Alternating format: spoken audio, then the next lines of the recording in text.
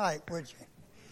After all those churches and going for 2,000 years of history, or part of it, we're still in it, so it's still going on. But those chapters 2 and 3 covered the 7 churches, and that covered from Christ all the way up to the rapture, which is the next thing on the program. But it hasn't happened yet, so we're still here to have our lesson. And if you turn to chapter 4, you'll be where we need to begin.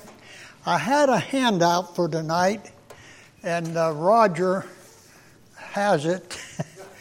But I told him not to worry about it because I didn't think I'd have time to cover it tonight, but I was going to hand it out and let you have it and look at it, take it home. It'd be your copy.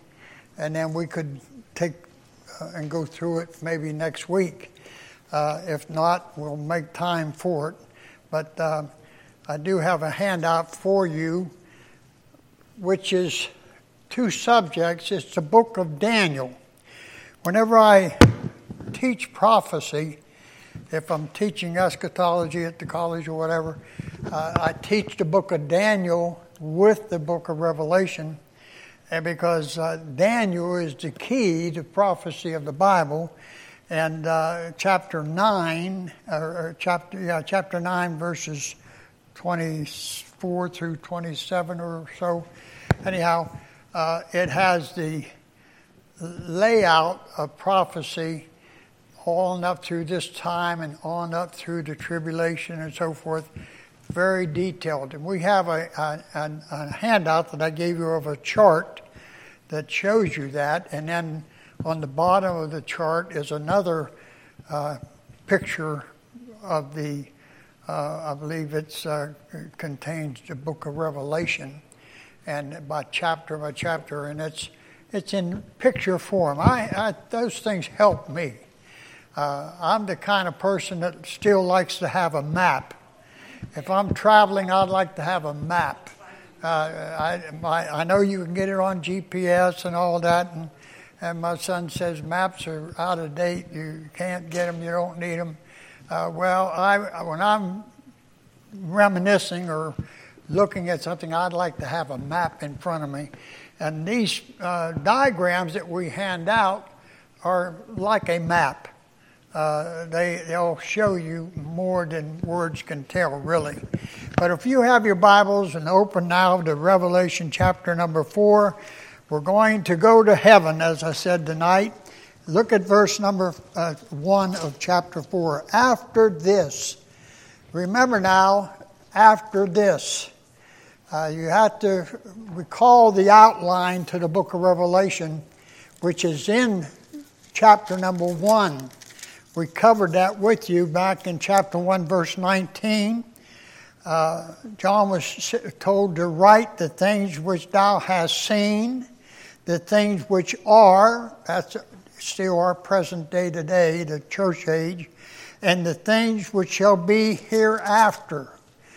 This book begins the hereafter. And chapter 4, all the way up through the end of the book, is prophecy. Each week we studied the churches, the 7 churches, but now you'll not see the word church mentioned until you get back into chapter 22.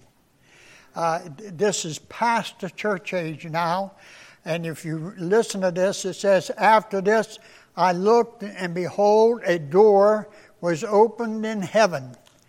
And the first voice which I heard was as it were a trumpet talking with me, which said, come up hither, and I will show thee things which must be hereafter. Now, this is the scripture we like to use to teach about the rapture. And here in verse number 1, and if I look at my notes, I won't leave out anything. It talks about the word church here, as I mentioned, is not going to appear now, because this is the calling up of the church into heaven, the rapture. Now, the word rapture you'll not find in Scripture, but the word rapture means to be caught up. And that's what the coming of Christ, when you read about it in the Scriptures. In fact, you might want to turn with me to 1 Corinthians chapter 15 and look with me at a couple of verses here. 1 Corinthians chapter number 15, and we're going to look at toward the very end of that chapter. You know what Revelation 1 Corinthians 15 is? That's the resurrection chapter of the Bible. It talks about the resurrection. And when you get into chapter 15 at the end, it talks about the time we're looking at tonight. If you look with me there for 1 Corinthians chapter 15, notice verse 51. Behold, I show you a mystery. We shall not all sleep, but we shall all be changed. And then it says, in a moment, in the twinkling of an eye, at the last trump, for the trumpet shall sound, and the dead shall be raised incorruptible, and we shall be changed. This is speaking of the catching up to the saints. 1 Thessalonians chapter 4 is a more common passage of Scripture, verses 13 through the end of that chapter. That talks about the rapture, the taking away of the saints, when we're going to be caught up to meet the Lord in the air. That closes the age of the church. Some people call it the age of grace. I prefer the age of the church because grace is still going to be active in the tribulation.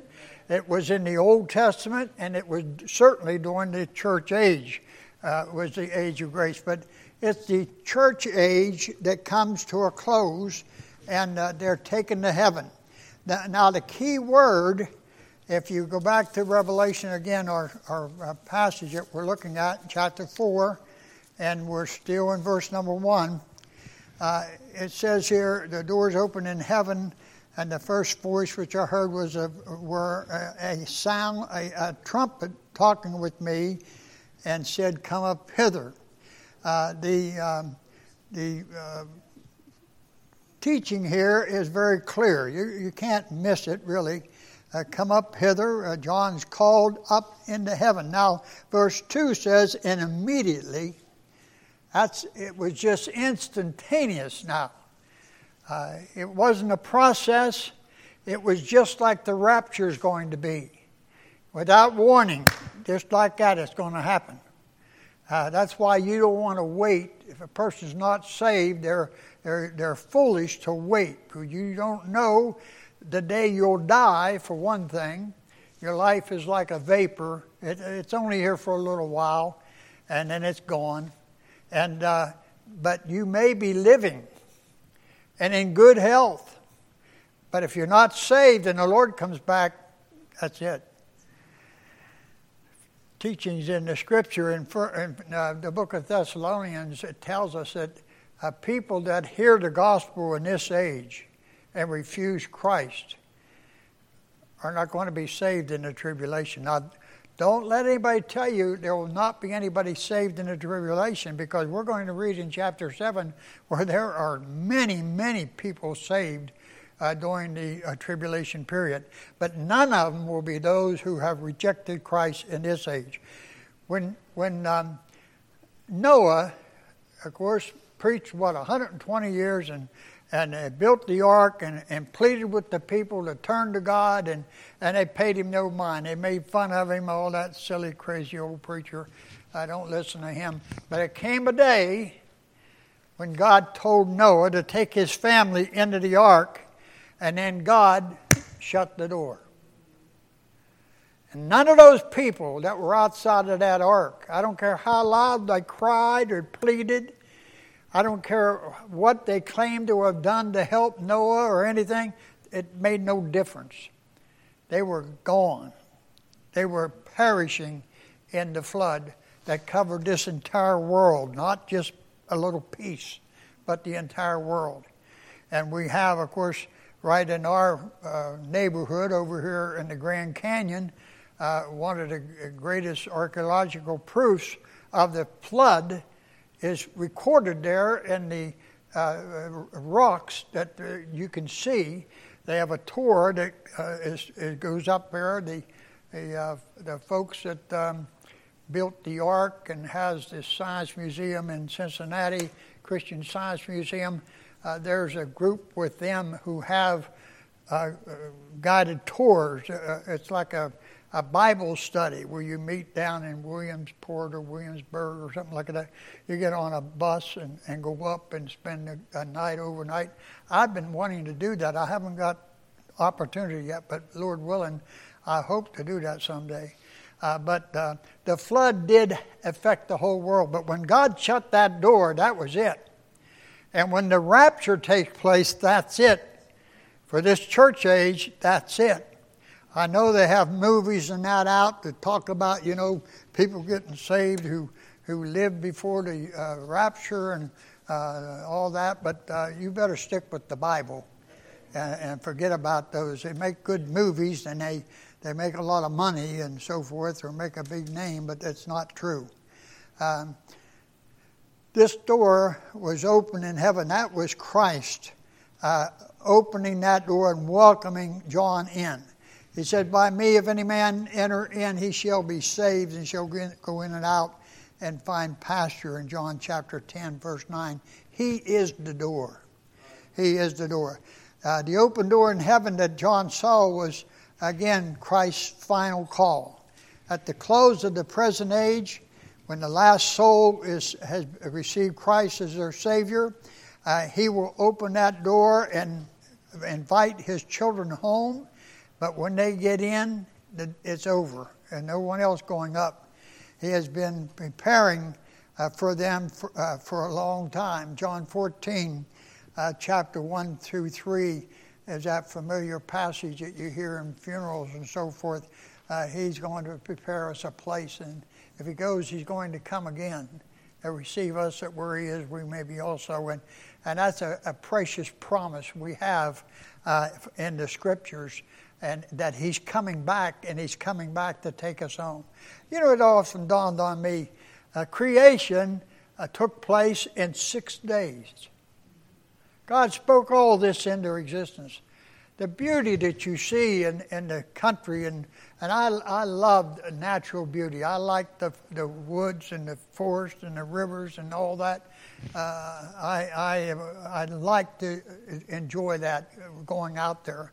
And it's beautiful. God made that in 6 days. Christ has been preparing us a place for now over 2,000 years. No wonder heaven's going to be such a beautiful place.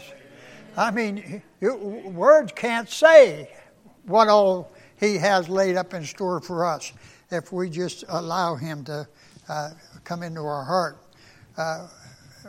Was it the trumpet here? That sounds that we read about in verse 4, the trumpet talking to Him. This is an instrument that's used often in the Bible, and sometimes it's with military movements.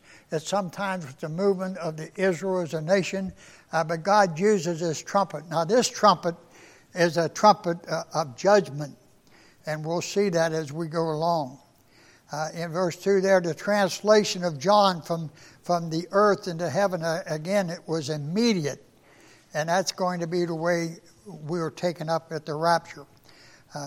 I was in the Spirit, he said. His spirit was, in other words, projected from his body, and he was caught up into heaven by some mysterious, miraculous way that we don't understand, but God does. And God's the one that called him up. And John was instantaneously transported from Patmos there on the island into the very presence of God in heaven, in what we call the third heaven. There are 3 heavens in the Bible. We see the first heaven. You get out and you look up and you see the sky, the atmosphere around you, the clouds and so forth. And we saw, praise the Lord, some good rain here in the last few days. And we see the atmosphere with our eyes. At night, you can see the second heaven as God lights it up, the stars are constant, and all the heavenly bodies. But then there's a third heaven. Now you can't see, I don't care how good a telescope you have, you cannot see that third heaven. That third heaven is seen by faith and faith alone. If you don't have faith, you're not going there. Now the devil knows where it's at. He has access to heaven. We're going to find out when that's going to come to an end in chapter 12.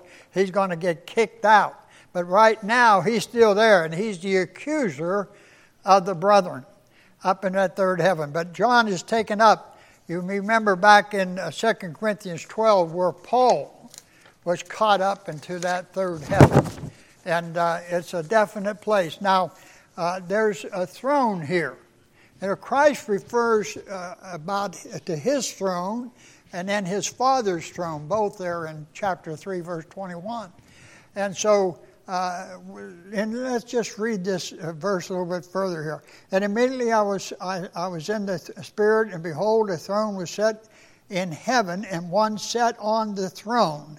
Now, there's a throne there that John is viewing. And there's somebody sitting on that throne. It's definitely one of the persons of the Godhead, but now we should be able to distinguish which person.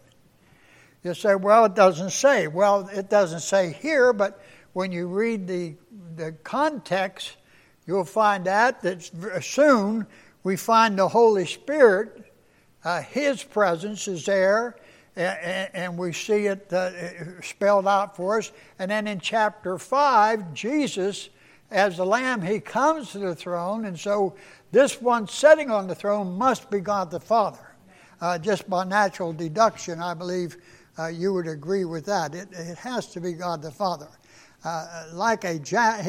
He looks like a jasper or a sardine stone. Now, these stones that are mentioned, and let's see, that must be on down. I don't think I read that. Yeah, it is in verse 3. And he that sat on the throne looked upon like jasper and sardine stone. Now, jasper is believed to be a diamond. Sardine is a ruby, and these two stones you can find in the breastplate of the Old Testament high priest. His robe he wore a plate-like instrument above his clothing, and in that had the 12 stones representing the 12 tribes of Israel. And two of these stones that are mentioned here are in those 12, amongst those 12. And it's also in the New Jerusalem, when we study that later, coming down from God out of heaven, these stones again appear. Now, we don't know just all the meaning, but we do know that these stones show us it symbolizes God's glory somehow, beyond words. We cannot tell. And he said that and he that sat was to look upon as jasper and sardine, and there was a rainbow. Now look at this. A rainbow round about the throne in sight like unto an emerald. Like unto an emerald. So that's green. This rainbow. But the thing you want to notice is that this rainbow is round about the throne. You know, the beginning of the rainbow, God placed it in the sky as a pledge or a promise to Noah that he would not again destroy the earth by water. Now we know He's going to destroy the earth one day. Peter tells us that, but it'll be by fire. And it won't be through global warming. Don't listen to that garbage. I mean, whatever made man get so arrogant that he thought he could destroy God's creation? Huh?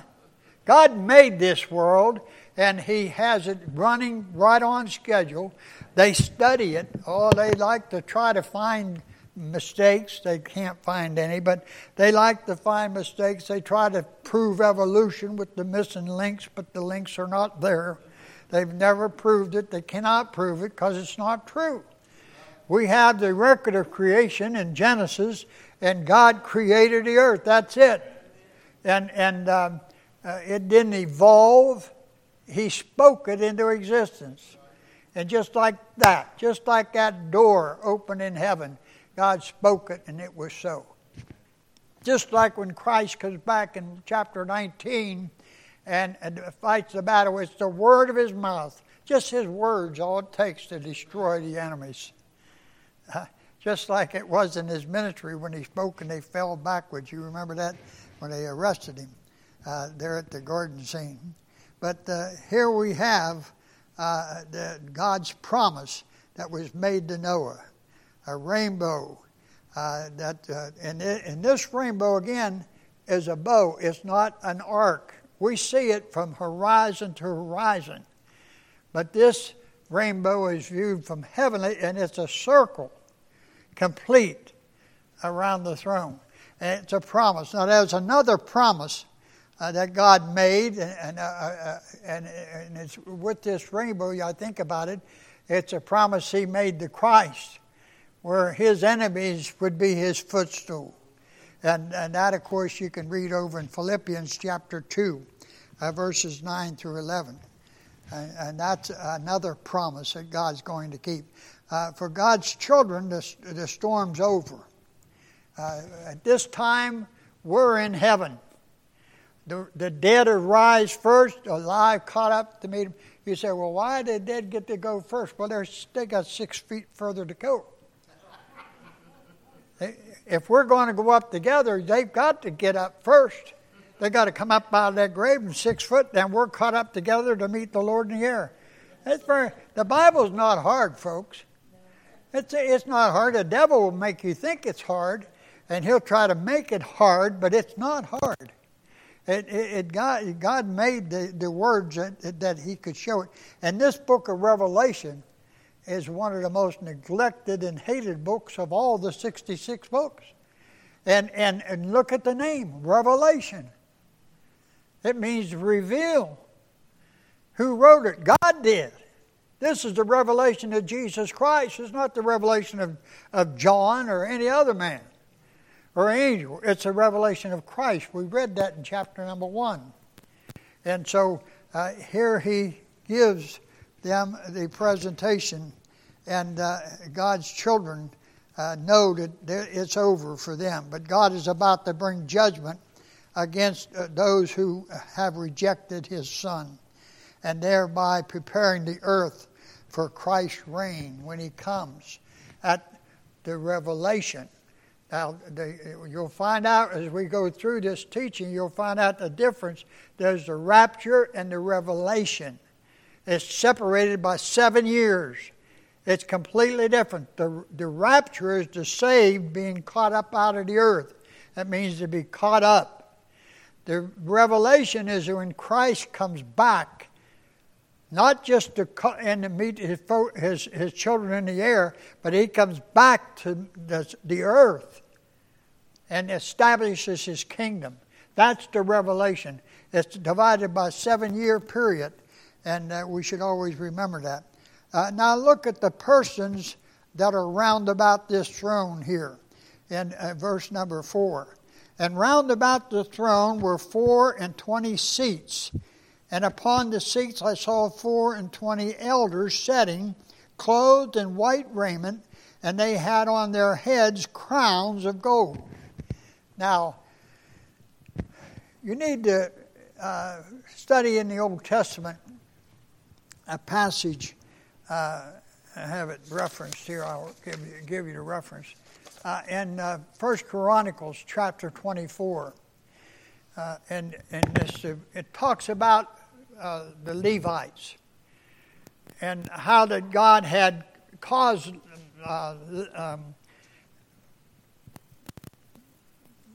the Levites to be divided into 24 courses.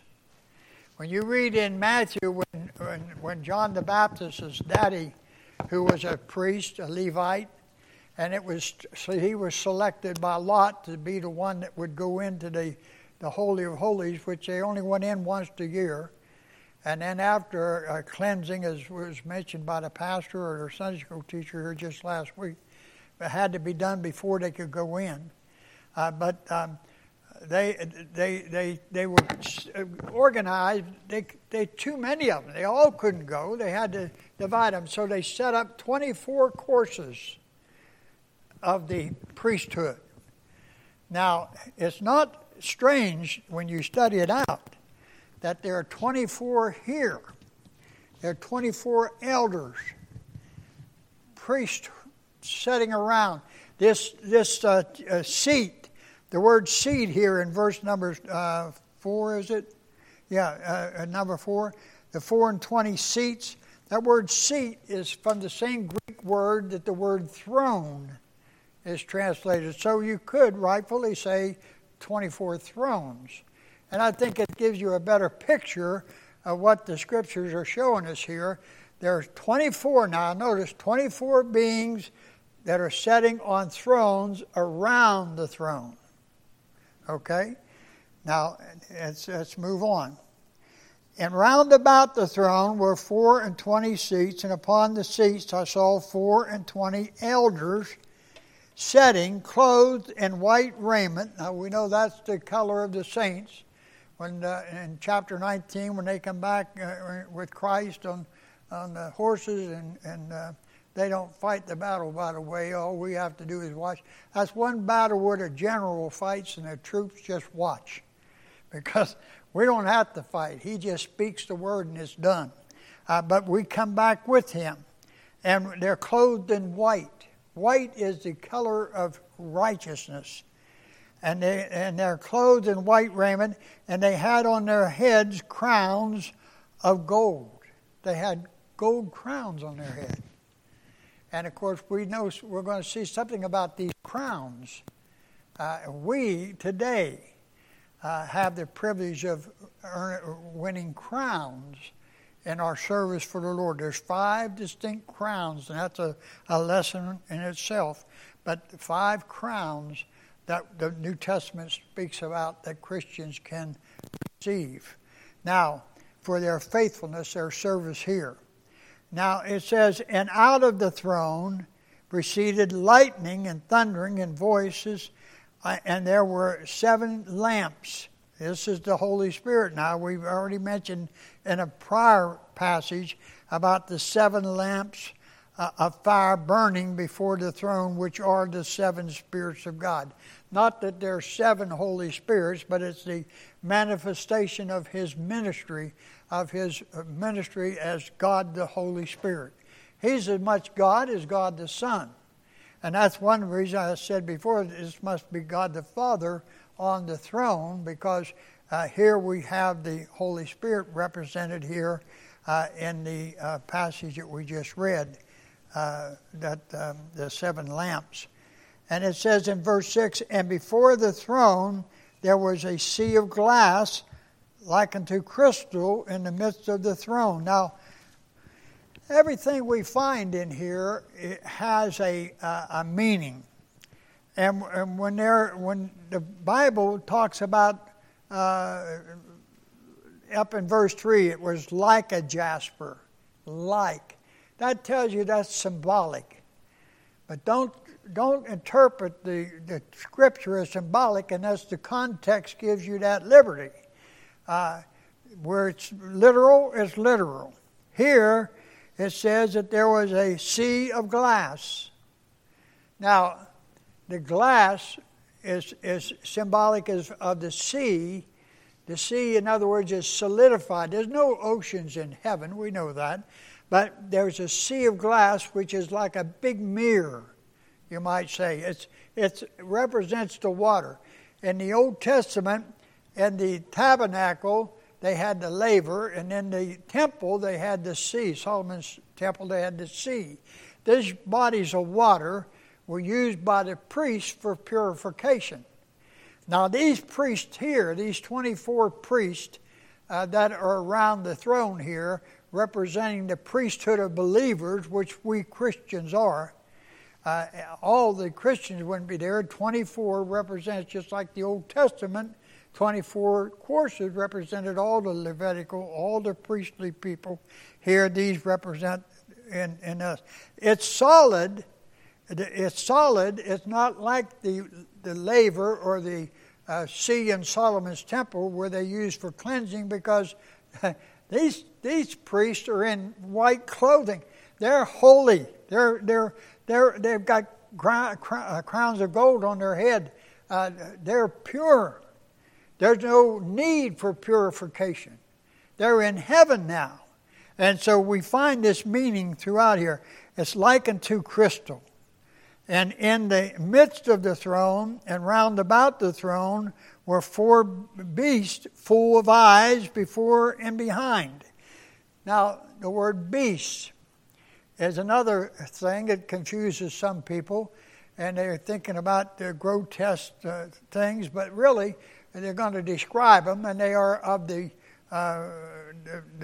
beast of the field, in other words, the beast of the earth. But these are living creatures, is what you should think of. When it says beast, you think of living creatures.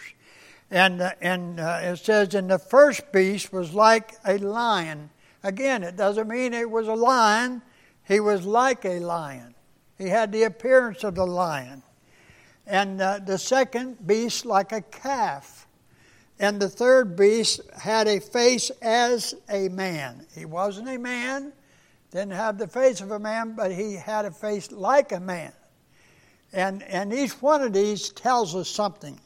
And the fourth beast was like a flying eagle. Here we have these beasts that are presented here, and they are really angelic beings. They're angels by service. There's not but humans and angels. This business of having ghosts or creatures of the dark, as you hear them say today, and all these crazy stories they make. You can't even watch TV today. Half of that junk on there is supposed to be supernatural features or supernatural beings. That's trying to warp your mind, folks. You better get away from that stuff. That's like we used to teach the little kids. You know, when I was a kid, they'd just come out with Superman. And there were some of those silly little old farm boys jump off the barn roof and break a leg thinking that they could fly. That's crazy. It's crazy then, it's crazy now. And yet they try to warp your mind to where you accept that as being common or natural, and it's not. Their white garments here speaks of the perfect righteousness. They're clothes of these saints, and so they don't need to be purified. There are two types of crowns in heaven, and that, of course, we find here in Revelation, the sovereign's crown, that's God's crown, and then the victor's crown. The proceedings from out of this throne, the throne of deity here is the throne of judgment. As I say, it talks about lightning and thundering and voices. That's a day of judgment that's about to fall. We live today in the day of grace. As long as this church age continues, before the rapture occurs, God's on His throne of grace. Whosoever will may come. And what a blessed thing that is, that He would save any of us. But He's chose to save all that will come unto Him. I don't care who they are. I don't care how wicked a life they might have lived. They're able to be saved simply by coming to Christ, because we live in that day of grace. But justice is due to happen, and justice means judgment, and lightning and thundering and voices are symbols of the judgment that's about to fall. Now, we find out next that there's in verse number 6, it says here, and before the throne there was a sea of glass, and like unto crystal, and in the midst of the throne and round about the throne were 4 beasts full of eyes before and behind. These eyes is telling us that these beasts have perception. They can see the past, they can see the future. They're not omniscient. Only God's omniscient. The devil's not omniscient. He doesn't know all things. Only God knows all things. But these angels know all things that are necessary for them to do their job. And I believe these angels are of the the class of cherubim. Seraphims also have wings, and these are mentioned to have wings. And so there's only, not all angels have wings. I know in our plays in the church and the cantatas and that, we like to make angels with wings, and we like to make girls, and they're not angels either. You never live with one, you find out that they're not an angel, right? They may be sweet as an angel, and they may be nice and loving as an angel, but they're not angels. And in heaven, only masculine names are used for angels. I'm sorry, ladies, but I didn't write it. I'm just reading it. Just masculine names are used for angels. And none of the angels have wings except for the seraphims and the cherubims. These are a class, a very high class. They're not the archangel, that's the highest, but they are a higher state. You read about them through the scriptures, the cherubims, and how that they have a performance to serve God. And that's who is speaking about here. Let's see, the portrayal before the throne here.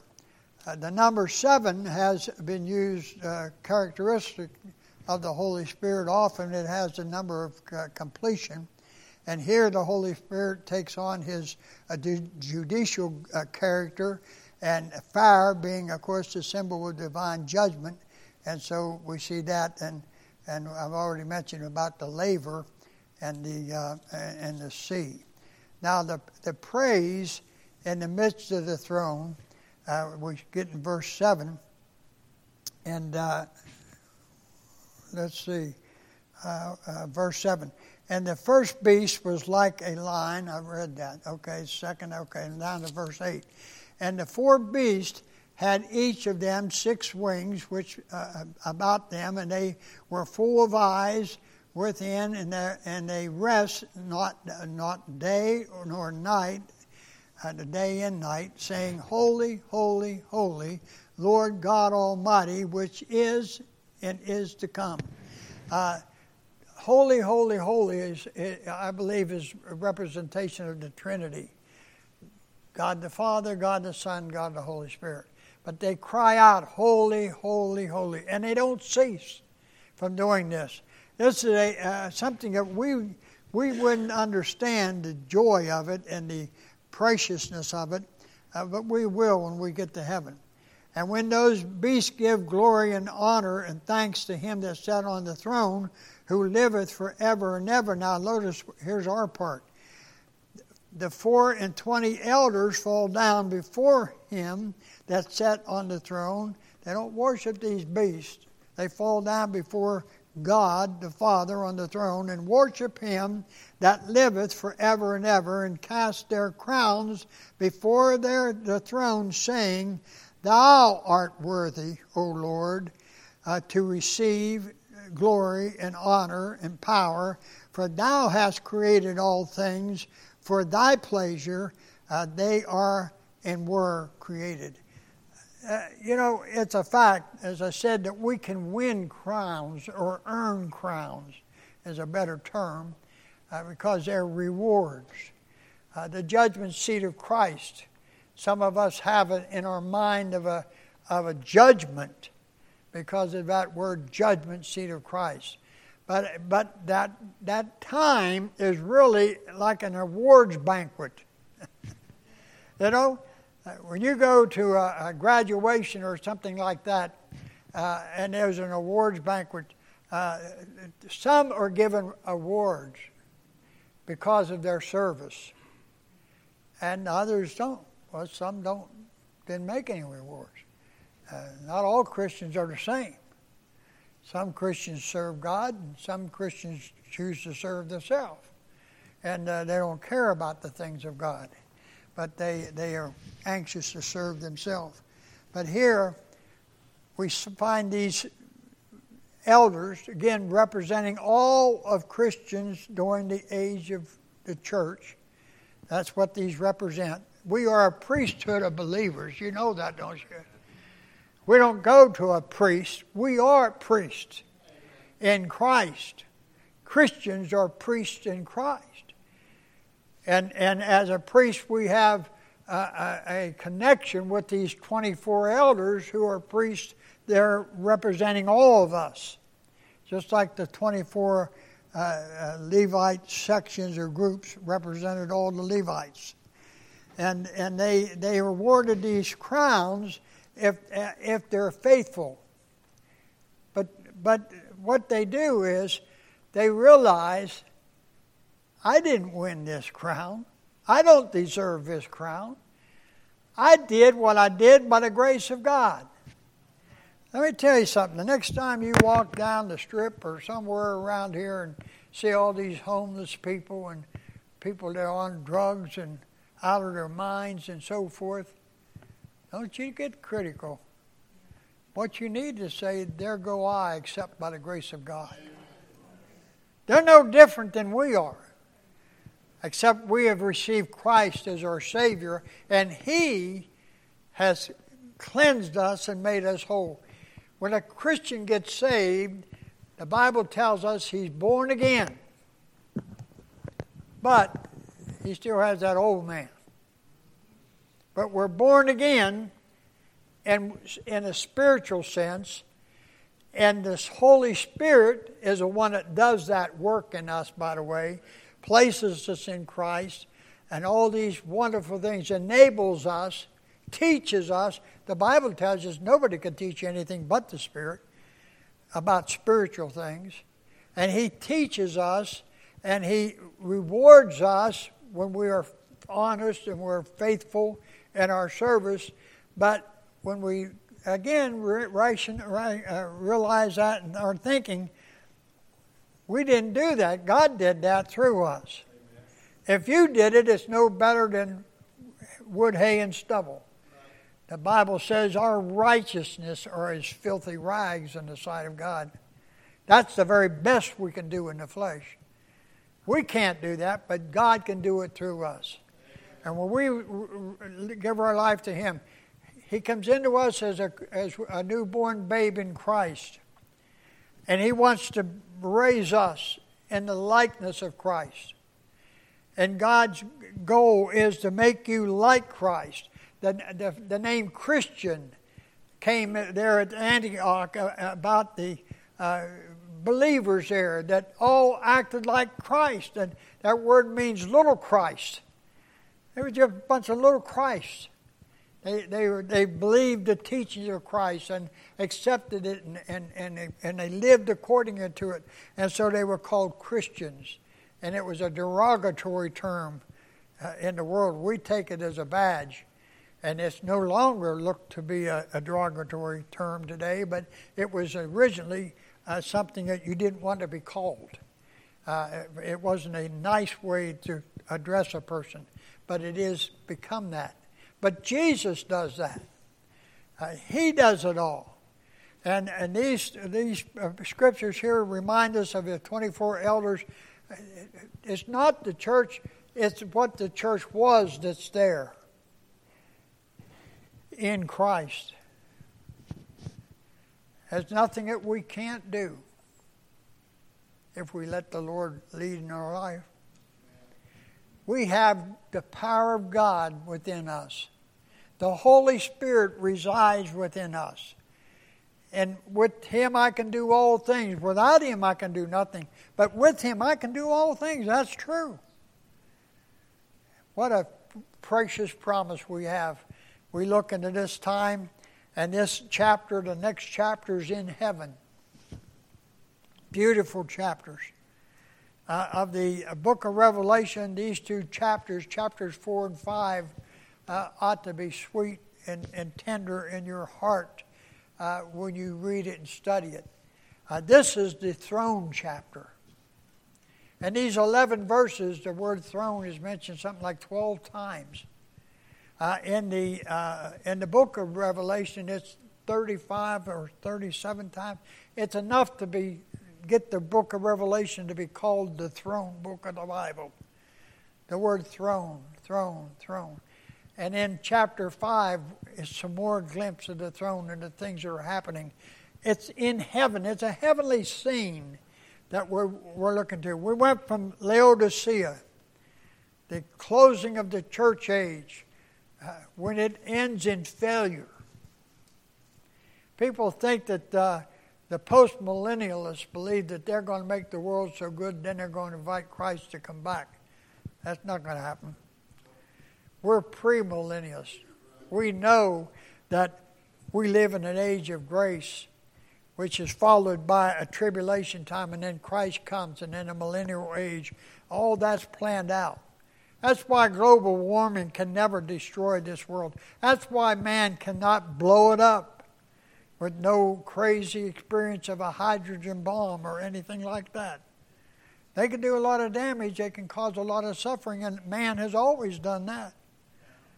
And I mean, you read history and see the thousands upon thousands of people that are killed by fellow men. Man can do about anything. We can remember, some of us vividly, the Second World War and all the devilish things that happened there. But with Christ on the throne, it makes a difference. But that church age ended with Laodicean. That's a picture of failure. Do you know, and I believe the Bible is laid out in dispensations. God deals with men different ways in different times.